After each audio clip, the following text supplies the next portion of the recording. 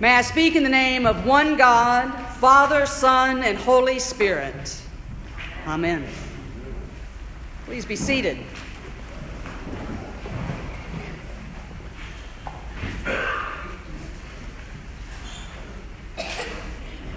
So, a funny thing happened on the internet yesterday.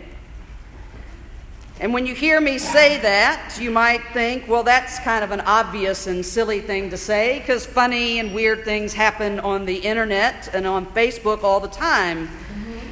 You might also be sitting there, and I can hear Elsie's voice in my head going, well, Deacon, I'm not sure if I would have started my Easter Sunday sermon talking about the internet. And if you thought those things, I would say you are right on the first count, that silly things do happen on the internet all the time. And I hope by the time we get to the end of the sermon, I have proved you wrong on the second count. So around 7 yesterday morning, I woke up. I was feeling that good sort of tired that happens on the Saturday of Holy Week, with the marathon of services building up to the service that we have this morning. And in the midst of all of this, I did what I usually do, which is I pulled out my cell phone and got on Facebook to see what was going on in the world. And as I kind of scrolled with my thumb through, I started seeing my friends on Facebook posting something like, April is having her baby, for real this time. Now, I hadn't had my cup of coffee yet, and I really had no idea what this meant. And I sat there trying to think, do I even know someone named April that is supposed to be having a baby? Now, we fast forward a little bit. After I had my cup of coffee and I go back on Facebook, finally one of my friends has posted a link to a live video that was being streamed on the internet from a town in rural New York State. And what it showed was like a stall and a barn, and there was a giraffe, and that giraffe's name was April, and that giraffe was about to have a baby.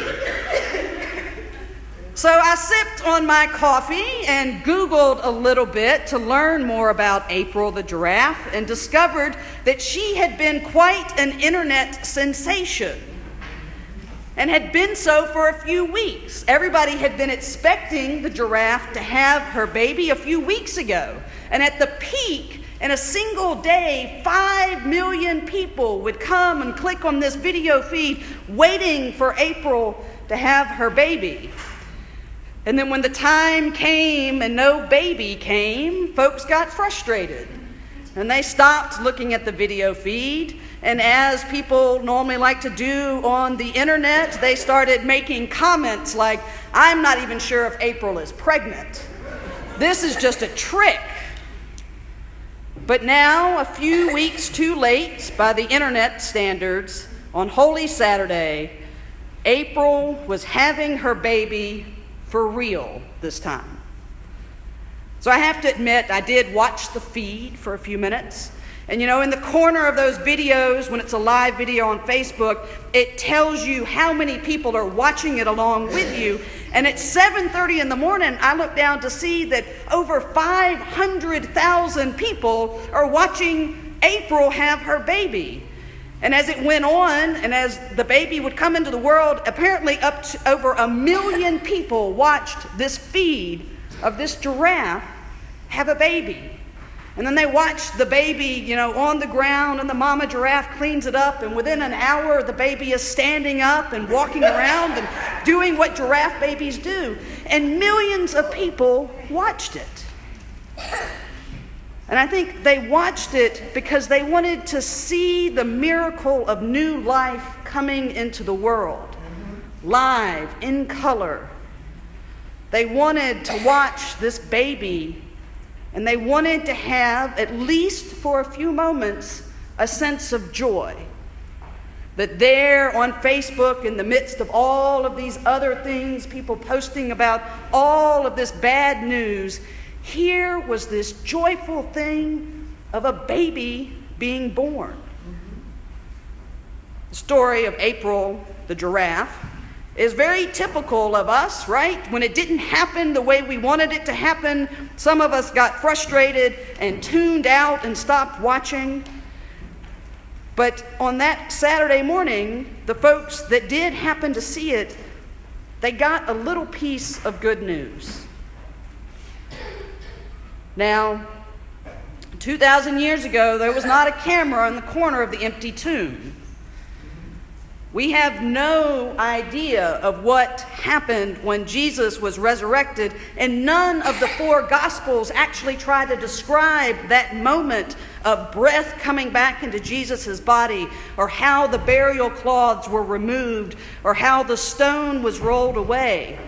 And even the angels who were there give no explanation for how the resurrection happened. Instead, the story of the resurrection begins with a story of how the disciples were so convinced that a body would be in that tomb, that Jesus was dead, that in spite of everything they had seen and heard from Jesus, Mary sets out before sunrise, expecting to find a body and to finish the burial rites. The disciples are so sure that Jesus' body would be there, they don't even go with her. All of Jesus' followers on that first Easter believed that the world's story of violence and death had won. And so we get the scene of Mary going to the tomb, and she sees the stone rolled away, but she can't bring herself to go inside, expecting that either the body would be gone or would be abused. And she turns and she runs back and she finds Simon Peter and the other disciple that we usually say is named John. And she says to them, "Somebody has taken his body," still believing that the body of Jesus lay dead somewhere. And then we get this great scene of Peter and John racing to the tomb, and John, being younger, perhaps outruns Peter and gets there first. And he goes a little bit farther than Mary does. He manages to peek his head inside and sees not a body, but he sees the linen cloths that Jesus had been wrapped in.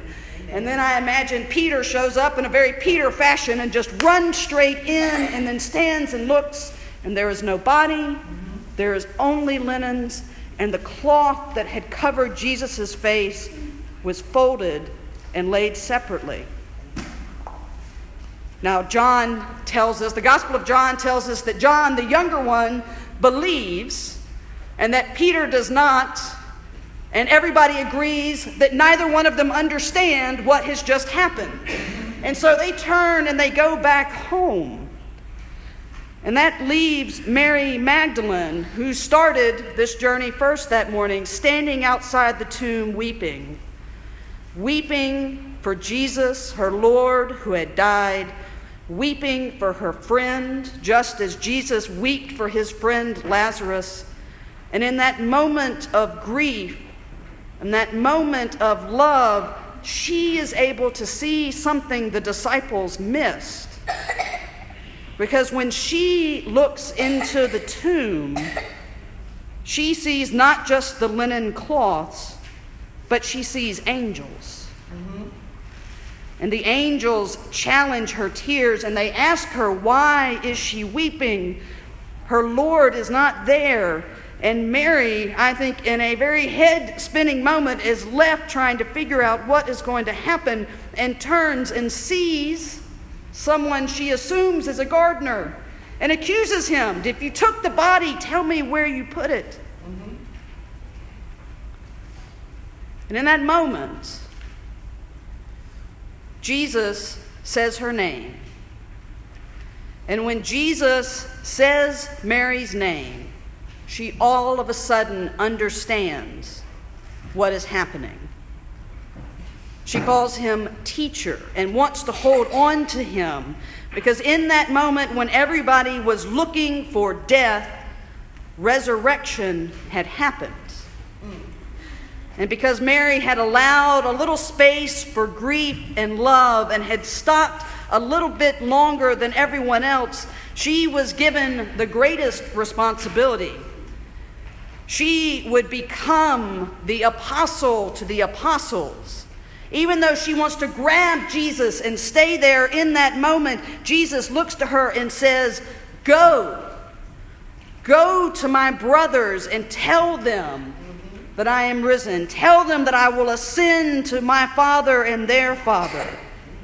And in that moment, Mary runs back to the disciples and has the greatest message, something that they couldn't quite see when they first looked. And she says, "I have seen the Lord."